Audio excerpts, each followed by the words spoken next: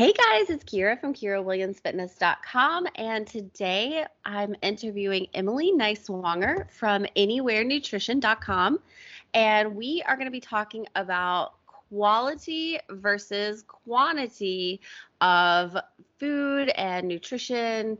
Anyhow, so hi Emily, thank you so much for being on. I'm so excited for this conversation. Thanks for having me.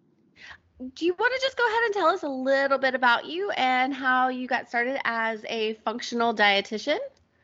Absolutely. So I have been trained like any traditional dietitian would be, 4 years of undergraduate and an internship as well. We do a year internship after we graduate. I also have a master's degree in nutritional science. My master's degree was a big focus on childhood obesity prevention, but which, yeah, great experience with my master's degree. And I decided to pursue functional medicine after spending 4 to 5 years in a cardiac ICU. I used to work with heart attack, cardiac arrest patients specifically, and I really just wanted to move into prevention instead of trying to put out a fire for a house that had already kind of had a lot of damage. And so I really wanted to get into preventative medicine, and integrative and functional medicine seemed like a great way to do that. So I did 2 years of additional training in integrative and functional nutrition, and then moved into working in clinic for another 4 years in functional medicine. And 2 years ago, I created Anywhere Nutrition as a tool, basically to help people who want to learn how to eat healthier at home, get more real foods in their diet, learn what foods they really should be eating, how to eat sustainably.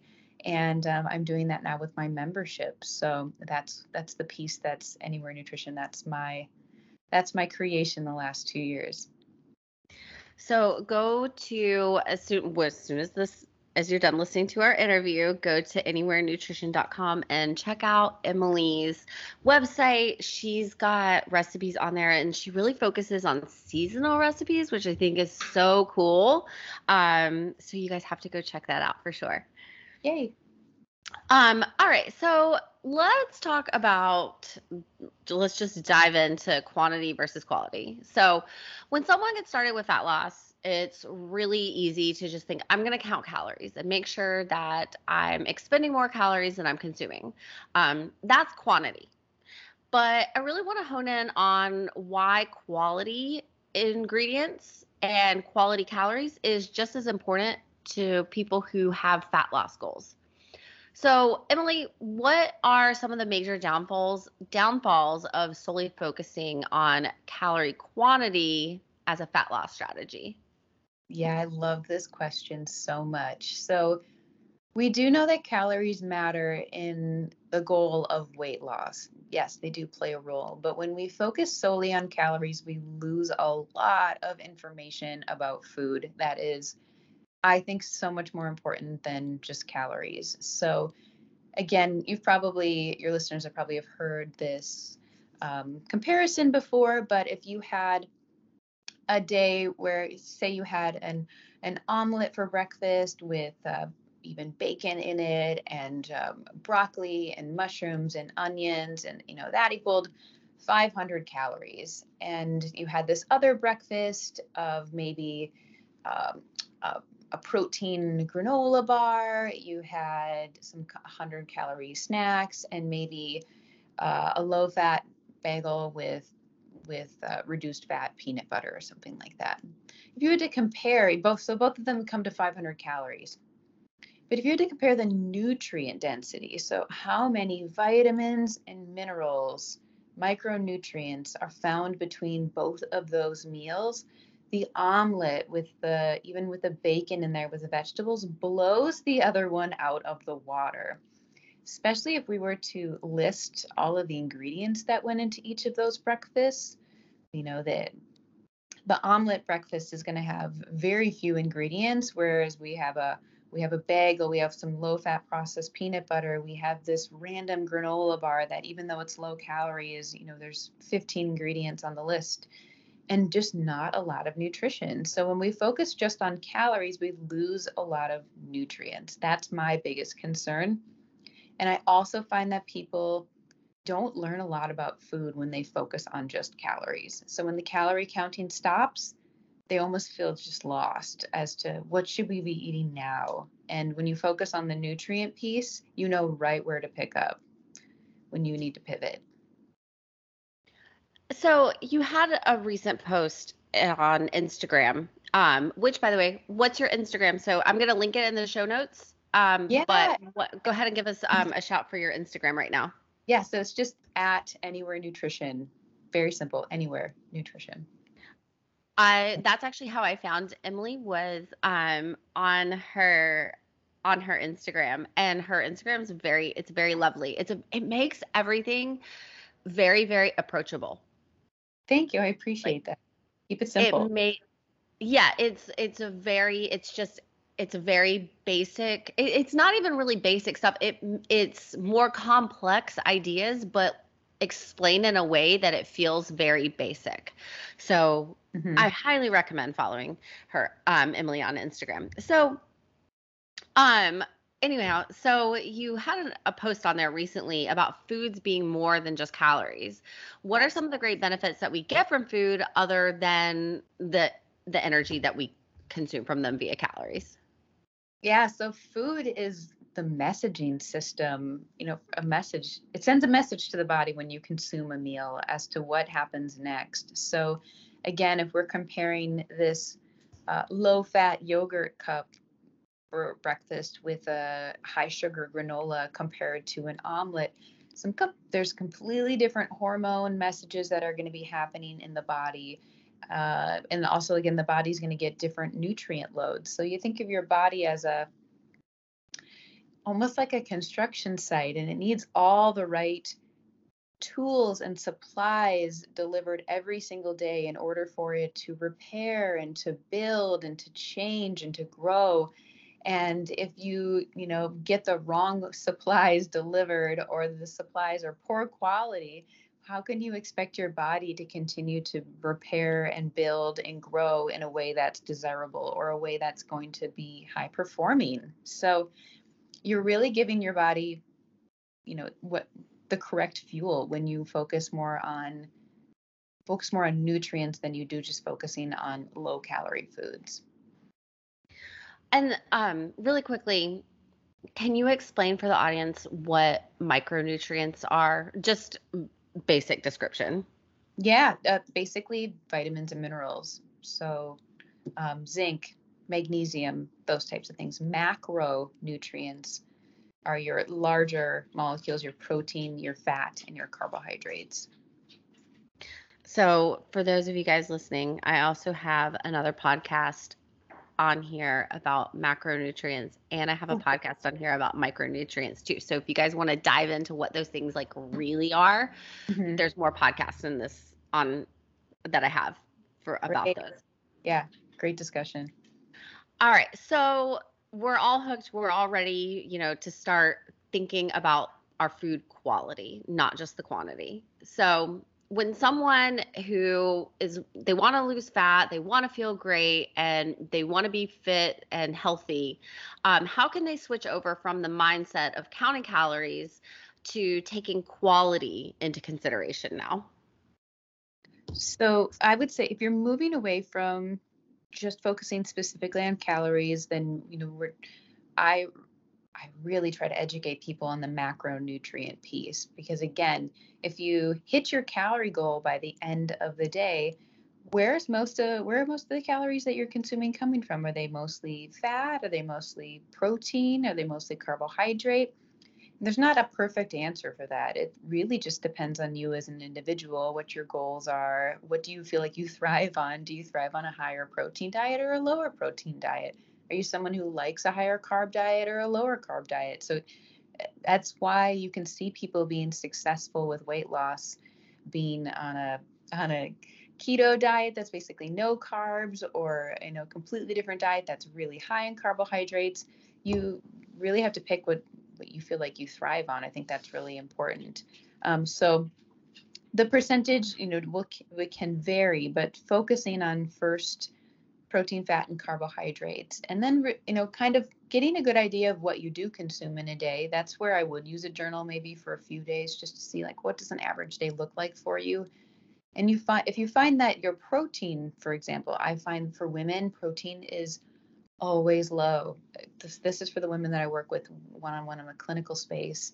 And so we'll focus on protein first. So, how can we start looking for protein sources? And then what is the quality that we're looking for is what I would say.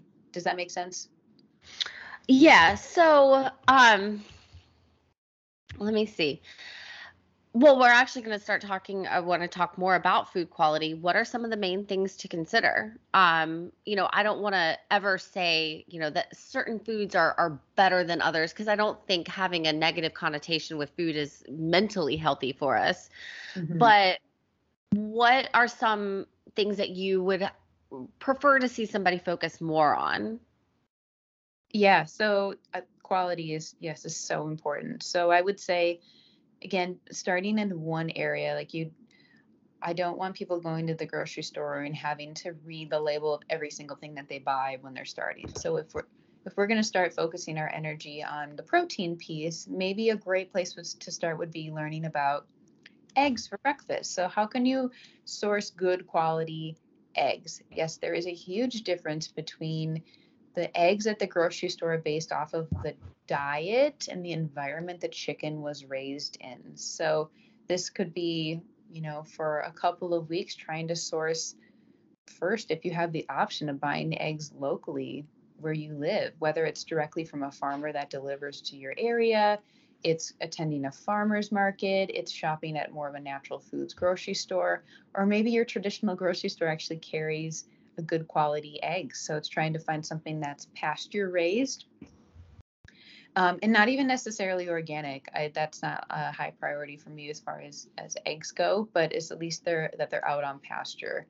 So now you've taken your breakfast and made it more nutrient dense by switching out the type of eggs that you're consuming. And you've also possibly now sourced some of your breakfast locally. So it didn't have to travel miles, miles, miles, hundreds of miles possibly to get to you. The nutrient quality is higher because it's not old. So it didn't take weeks to get to you. And then how many more weeks for you to finally buy it off the shelf? And then how many weeks after that for you to maybe use it at home? Nutrients are lost the longer food sits. So that part's really important. And then you're also supporting your local economy, your local sustainable system, which is, to me, is everything. So go ahead. So if nutrients are lost over time, does that also apply to produce?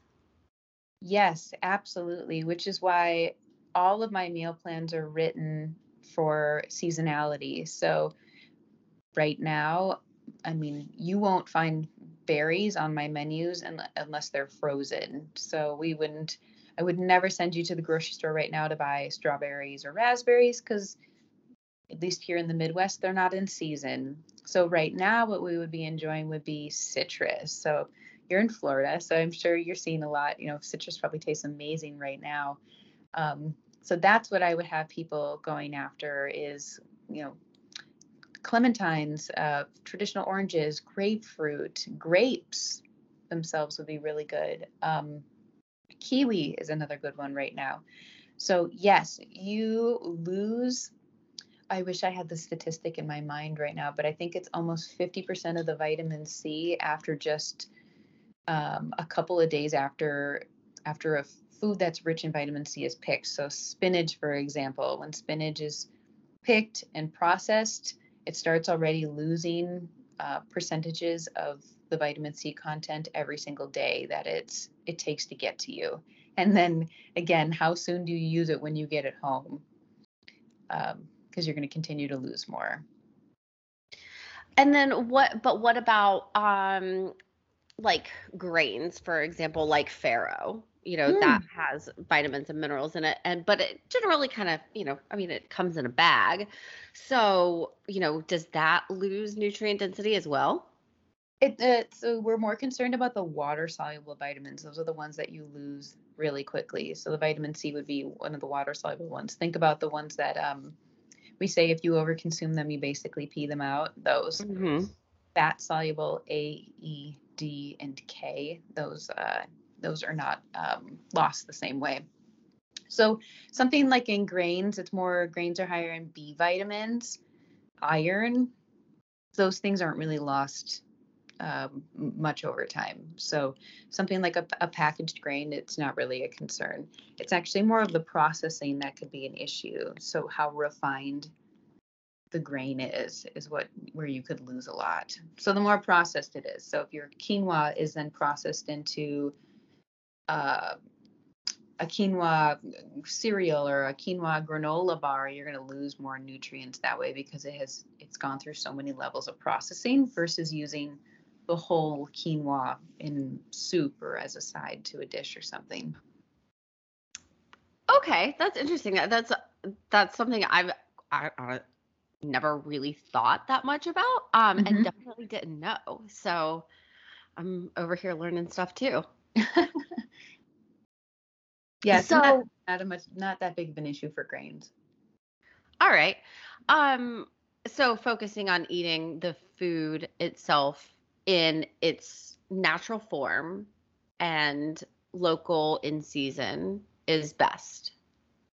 Absolutely. Do you have a farmers market near you? What are the farmers market options in your area? Is it hard to find one? Me specifically? Yeah, in your area in Florida. There's a list that for Tampa Bay that Hmm. has all of our there's a farmers market in a different location throughout my general area where I live. There's a different one, at least one a weekend. And so there might not be one in the exact same place but it's like it recurs like the second Saturday of the month, and then the third Saturday of the month it's in a different location. So that's kind of how they operate around here. Although we do have a couple like urban farms Hmm. that I could go to anytime that they grow, I mean like less than a mile away from me, and I live in downtown Tampa, and there's an urban farm that I could go to anytime. So, That's awesome. yeah. Yeah. And imagine, like we don't need to get into the conversation about food deserts, but Hmm. those exist and that makes it really tough too. Yeah, absolutely. That's a very important topic. Yeah, in Minnesota we have farmers markets year round. So, I mean, even though it was -18 here 2 days ago, this farmers market still happens every single day. So, yeah, so if you haven't researched it, if you think that there's nothing in your area, I would encourage you to, Google your location and then Google farmers market or natural grocer, and you'll probably be surprised what's available. And and that allows you to, like you said, you're supporting local farmers too, and that's always helpful for the area. Such a big deal. Yes. And it's great for the environment because you're not transporting Yes. foods Just from all over the world. absolutely the most sustainable way to possibly eat. When you think sustainability, you have to think, how far did this take to get to me? How many miles did this have to travel? So, yeah. Well, let's talk about reading food labels. There's two parts to a food label. There's the quantity part where it's like these are the calories and these are the calories from each macronutrient. Some of the vitamins and minerals are also disclosed on that part of the label too. But then there's also the part that has an ingredient list. Mhm. Um, what are the benefits that you see from reading both parts versus just the quantity of the ingredient list? Yes. Oh my goodness. I encourage people to look at food packaging as if there is nothing on the front of the label. I know this is something we were going to touch on either way, but all natural or healthy. There are so many words that are on the front of packages that have no regulation. You and I could come up with a food product that we put on shelves tomorrow and we could pretty much label it any way that we want. There's very few words that have to go through any sort of regulation. And that's, I don't, it makes being a consumer in a grocery store very difficult because you're constantly being tricked. I get tricked all the time if I don't flip a product over. So pretty much ignore that there's anything even written on the front of the package and then flip the product over. From there, I would look at, if you're again specifically focusing on, based on my tracking that I did, I know that I need to get in more protein. So then I might go right to the protein amount of this food and see how much protein is in it and think, okay, this is a pretty good source of protein. This would be half of what I would need for my meal that I'm looking for. So that would be great. So then I would wonder, okay, what's on the ingredient list? Like, what is this product made of?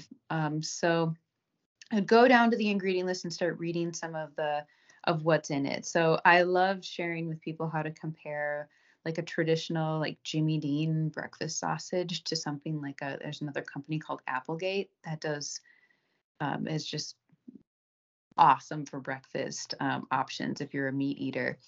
And comparing the two labels. So you might look at the ingredient list and both of them have the same amount of protein per serving. Cool. But what's in that product then? What else are they adding to it to make it flavored the way that it is or have as much protein as it does? And you might notice in like some of the Jimmy Dean ones, they might add soy protein in addition to the pork or chicken that it's advertising it is. So I might say it's like a chicken breakfast sausage, but they might also add soy as a filler in there. And there might also be high fructose corn syrup and cane sugar. There might also be some funky preservatives that are in there. Food coloring. Oh my goodness, the amount of things that have food coloring in them is just really silly. So I would look at that ingredient list and think like, okay, could we do better? And then I would look at a comparable product. Maybe the Applegate's a great option.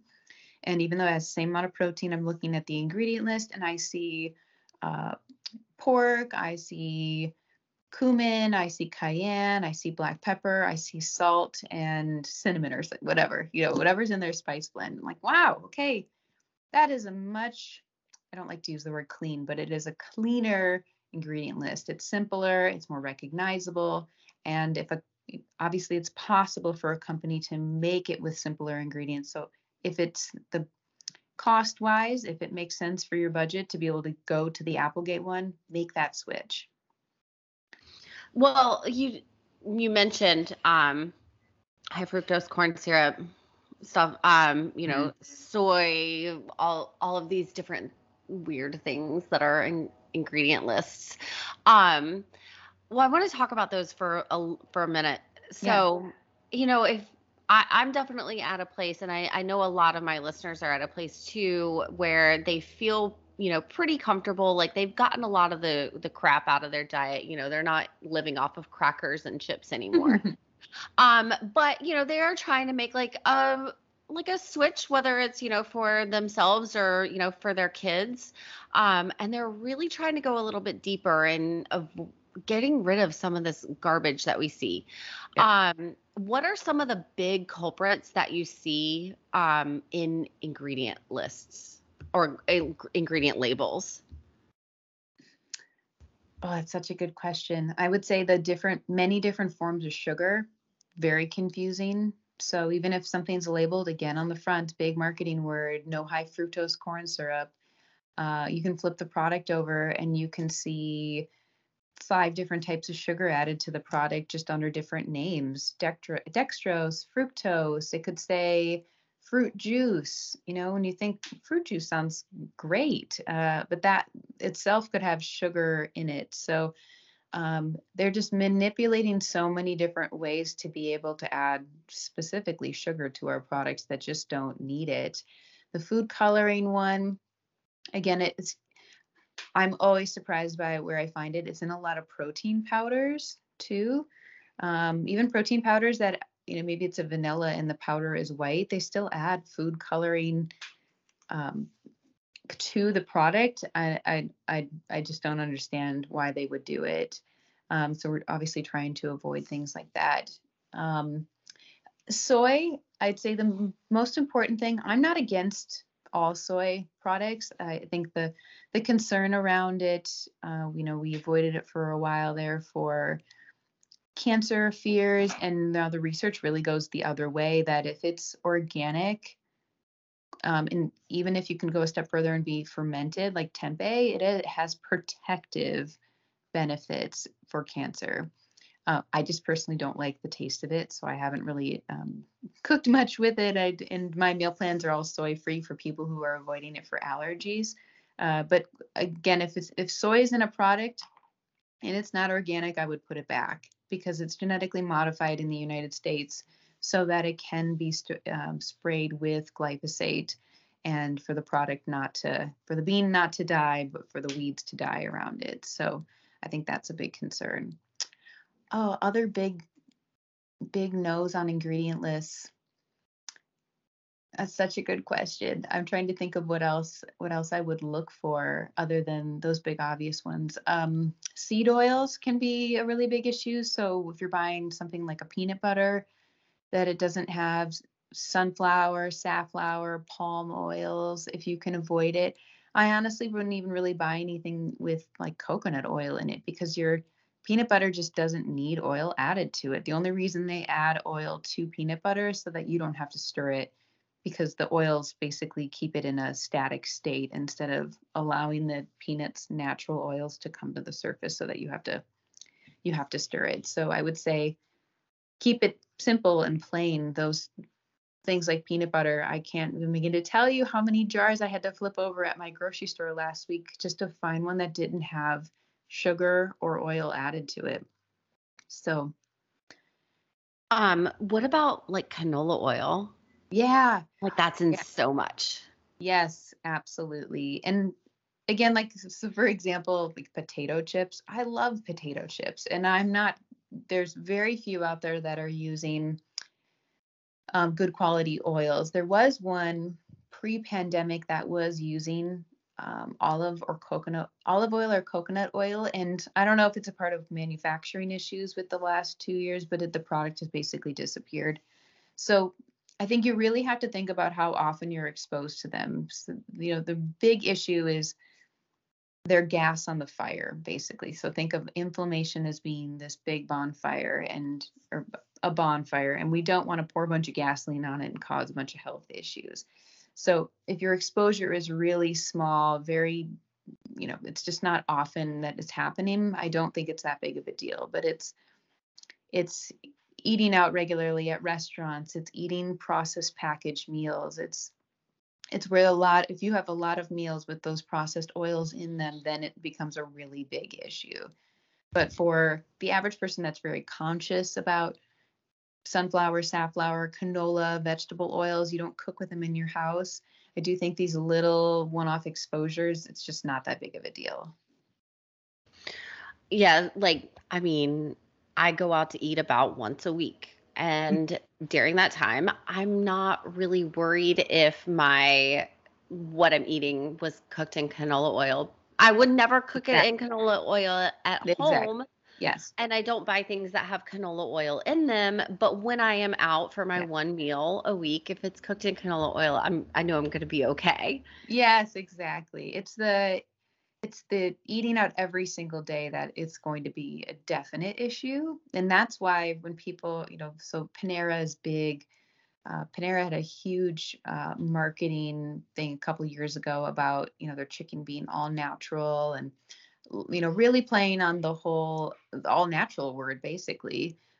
So say, for example, you think, okay, well, Panera is a quote unquote healthy restaurant to go out to eat at, but they won't use the oils you would use at home. They won't use the same quality chicken that you would use at home if you were being really like conscious. And again, if it's once a week, it's not a big deal. But if you are someone who's on the road all the time and you eat out at Panera every day with this belief that this is a very healthy lunch, it probably isn't as good as what you think it is.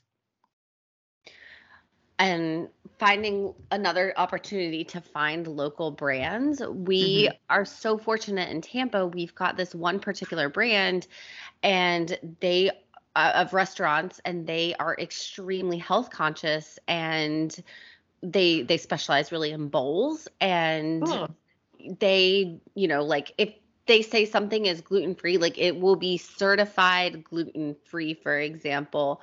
They use like organic chicken. It is more expensive, Hmm. but if you want that, if that's really vital to you because you do eat out a lot, Hmm. it might be worth it to spend the extra money to Absolutely. source Absolutely. something that's A, local, and B, going to be they take it to another level that I feel like a lot of places don't. Yep. Exactly. And the thing that would be missing from that information, at these restaurants is Panera for a while there, I don't know if they still do it, but they had calories on their menus. So you might think, oh, great, this is a 500-calorie lunch. That's my goal is 500 calories. But where are those calories coming from? Are they coming from, again, canola oil? Is the meat heavily processed and, cheap, therefore inflammatory? So there's just so many pieces missing from that information that you don't know when you just focus on calories. So let's rewind just a moment and go back to that label where it's like the quantity part of the label versus the quality part of the label. If somebody were just starting out, what part of that label would you really push them or emphasize them to look at first? So it's going to depend a little bit on goals. It's always personalized, but I would say there are one of two ways that I usually tend to go. One, if it's with an individual who blood sugars are an obvious issue, women who are peri or postmenopausal, especially who are gaining weight in their midsection, that's a sign of insulin resistance. And carbohydrates would be really important to focus on for these people. So one, how much added sugar are they consuming a day? So I would go under carbohydrates. And under carbohydrates, you see sugar, and then you see added sugar. And I would focus there specifically. It's every product you buy, let's flip it over. How much sugar is added to this salad dressing that looks healthy? How much is added to this granola that looks healthy? And this even soups that look healthy. Yogurt. Oh my goodness, there's so much added sugar in traditional yogurt. So flip these products over and find out how much added sugar is in there. And let's really pay attention to that. That's going to make a huge difference for insulin resistance and also just make women especially feel more confident in their bodies because that, belly fat is a really big deal for that niche of women. So focusing on that specifically for that group of people, if it's insulin resistance, that's where I would go. If I'm working with the general population, especially people who have a lot of cravings, sugar cravings, or energy slumps in the afternoon, I'm focusing mostly on protein. Again, like I said earlier, I see it so often that women are really not consuming enough protein at all, despite what you see on Instagram or social media or the news, even the need to go like this whole meatless Monday movement. Women are not the ones that are over consuming meat in this, or protein, I should say, in this country. So I focus on protein a lot for those people. So, so then I would jump straight down to the total protein number, and then I would look at the ingredient list to make sure what's the quality of this, where this protein is coming from. So I hope that kind of helps me specifically one way or the other. I would say then if there's an individual who's, they're very carbohydrate conscious, they are hitting their protein goals, but they are just not satisfied, like their meals are not keeping them full long enough, then they're probably not consuming enough fat. And then that's when I would really focus on, getting the fat content of those meals up. And I would focus on that part of the label. I think that's really, really solid advice. Yeah, I think it simplifies it because especially when you're starting out, it's really difficult to look at all three. And what you'll find with most foods is that they basically their protein, fat, and carbohydrates create a pie chart. So it's going to be protein, fat, and carbohydrates that are going to make up this wheel in some sort of a percentage. So you'll find that, for example, like an egg is mostly protein, but an egg also has fat, but very little, if not basically no carbohydrates. So if you thought of that as a pie chart, it would be maybe 80% protein, 10 to 15%, or the total remaining being fat, and then a very little percentage of carbohydrates. So you can kind of start to categorize food into whether it's a protein or fat or a carb the more you learn about them. And then you just get to choose the amount. So let's go back and talk a little bit more about produce. What's your take on choosing organic versus non-organic produce? So I would say even before organic versus not organic, I'm thinking what's in season. Am I buying what's in season? Am I buying what's local if it's available? And then I'm going into organic versus conventional if I have the option. Only because if the only organic options at my grocery store are like, again, strawberries and blueberries right now for fruit, and I just try to focus on buying those because they're my only organic options, again, they're going to be so expensive because they're not in season. They're not going to taste very good because they're coming from far away. And they also won't have as many nutrients because they also are coming from far away. So before I would even focus on the organic piece, I would focus on what's in season. Then choosing between organic and conventional, I think it's really a personal choice. I don't push people one way or the other. I have personally read, many people are, when you're thinking about conventional versus organic produce, are very familiar with the Dirty Dozen list put out by the Environmental Working Group. And that, have you heard of that before? I have, and I have another question about that, but go ahead and continue. So I have personally read the data. So it comes from the USDA's database. So the Environmental Working Group said, hey, let's make this simple for people. Like, let's go grab the data from the USDA and make this into a simple handout for people to guide them in the grocery store. What should they spend more money on and what should they not bother with? And, people who don't believe in organic have just totally just torn down the Environmental Working Group for doing this. But I do think it's a really helpful tool. And I've specifically looked at the USDA database, and there's really great information there that the Environmental Working Group has pulled out. So again, if strawberries are in season, and strawberries do tend to be high on the Dirty Dozen list, but if it's, $8 for a pint of strawberries versus $4, and you're not going to buy the $8 ones, then go for the $4 ones, wash them. It's better that you eat fruit than you don't eat fruit. But if organic's not that far off, then I would spend the extra money on it personally. And that's my personal choice. I budget for that. My food budget is something is really important to me because I'm not going to live very long if I don't buy quality food. So that's something that we have prioritized in our house. So that's where I would go between organic and conventional. My other question was, I saw something recently about the Dirty Dozen changes. Is that true? Does it change like year to year? It does, absolutely. So the USDA does it every single year. And so what they're doing is they're testing for pesticide residue. So they take these samples of cauliflower and how many parts per million does cauliflower have of pesticide residue.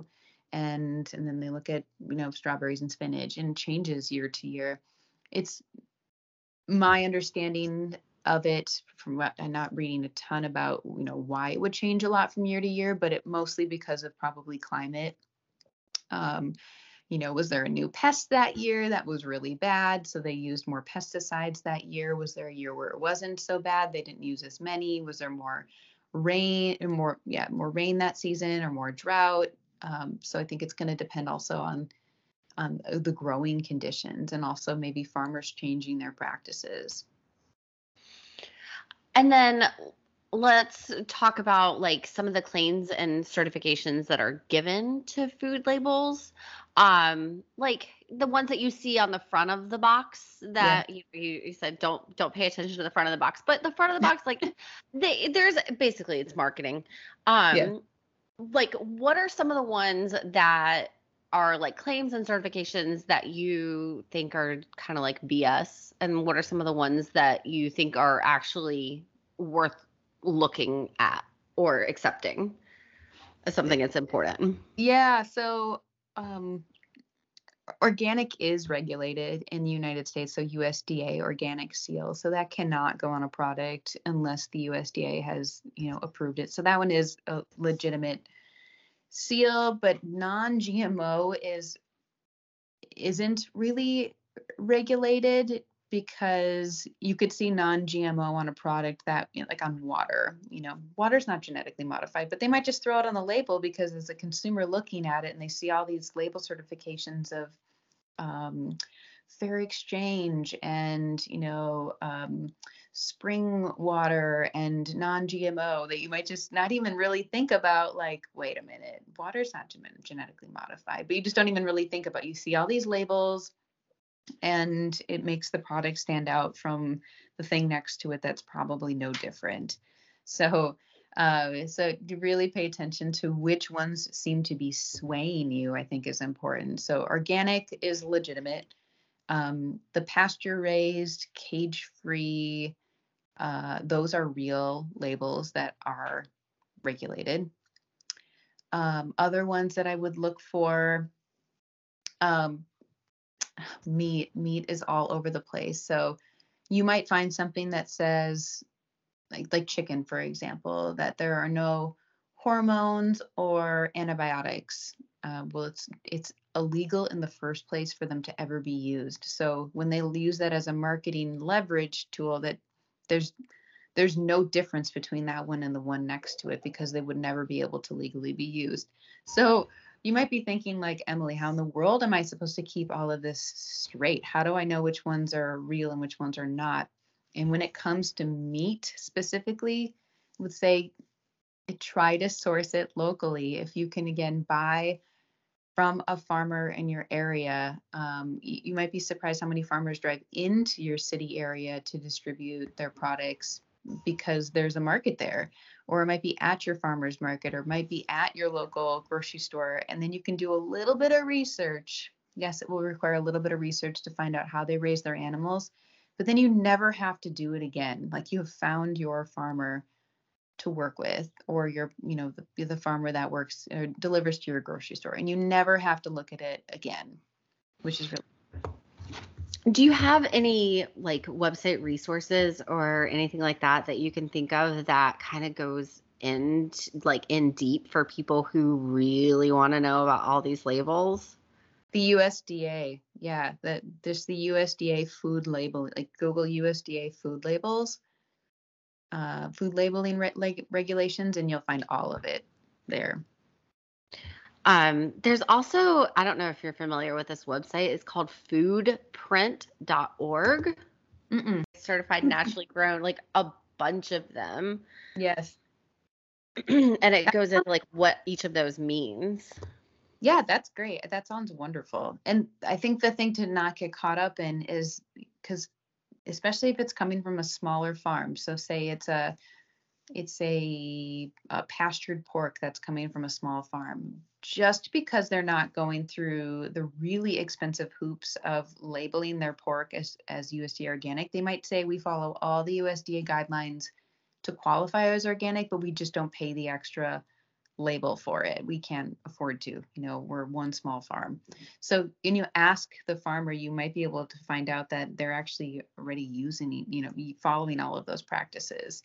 And then you might also have two farmers that are raising their animals the same way, and one of them just goes above and beyond to apply for a certain certification that the other one would also qualify for, like you kind of some of the things you just named off.